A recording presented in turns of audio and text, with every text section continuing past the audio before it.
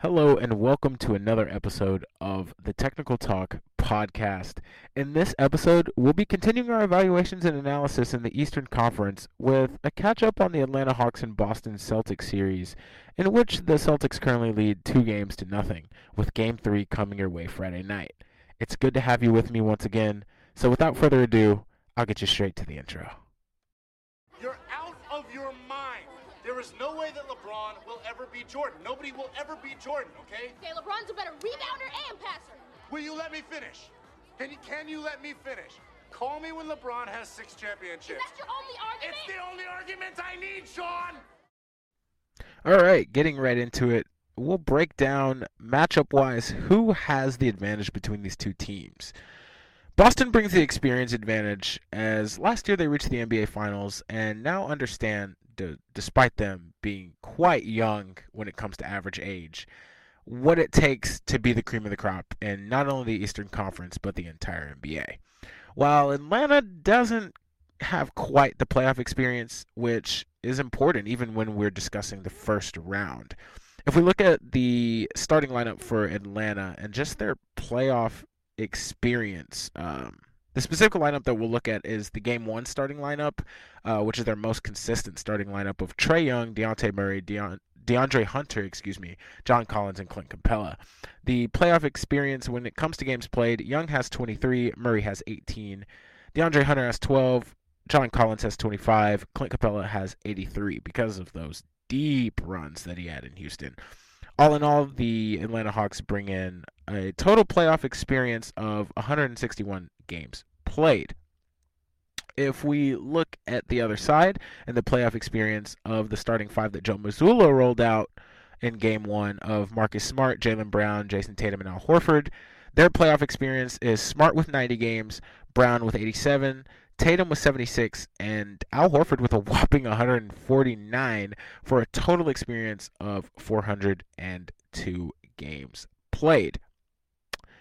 Jumping into their averages and stats as a lineup this season, as a unit this year, the starting lineup for the Hawks in the 44 games together that they've managed to have, they've averaged 42 points on 49.2% shooting from the floor, 34.3% shooting from three, and their advanced stats as a unit has an offensive rating of 115.9 and a defensive rating of 110.6.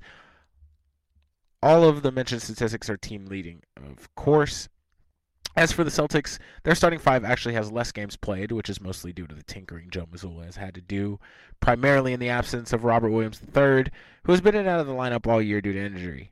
If we take a look at their lineup statistics through the 35 games together that they've had, we see the starting five for the Celtics is averaging 32.5 points on 51.7% from the floor and 40.8% from three.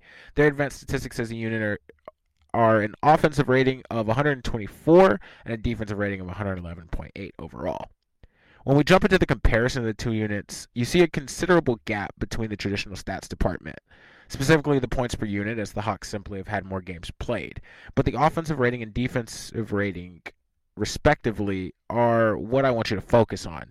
The Celtics match their offense with a defense that is equally as good, as their plus-minus is 12.2, while the Hawks plus-minus as a group is only 5.3.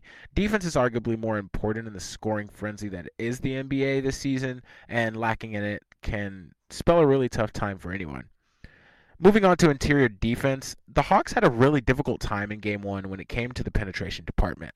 Something that this team depends on heavily is Trae Young and Dejounte Murray use the picks set by bigs to get their floaters and layups in the paint due to the overcompensation by defenses and trying to really eliminate the alley-oop or pass to the big man on screen actions. Boston managed to control that, and the overall paint production by the Hawks in Game 1, and it paid dividends from the jump as Young and Murray struggled all night to get comfortable and find their favorite spots. That brings us into the shooting comparison.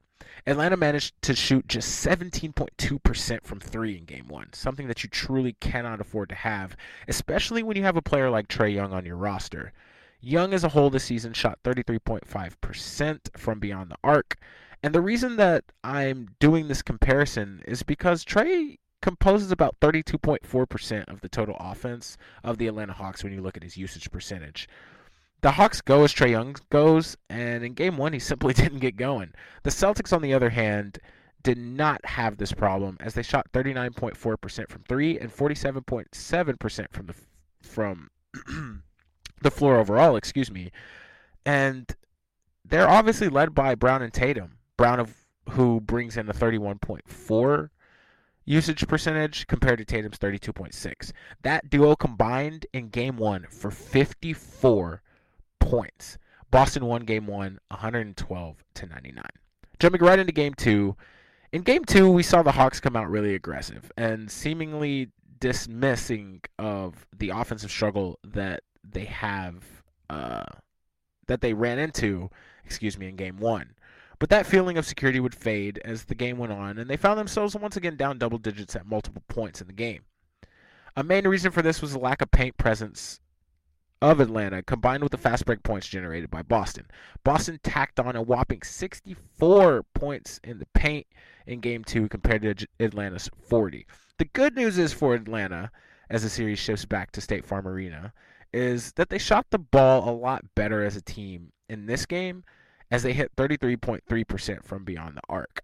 But they once again could not compare defensively, as this time they allowed Jason Tatum a double-double with 29 points and 10 rebounds, but the true surprise was Derek White, who contributed his own 26 points as Boston took their Game 2 lead, eventually closing out the Hawks with a 119-106 victory.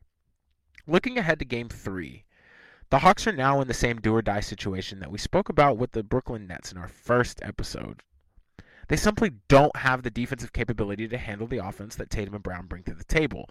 And as a team that finds themselves with their backs against the wall down 2-0, the simple truth is, if you can't find a way to limit just one of the two stars of the Celtics, you truly do not have a respectable chance of winning.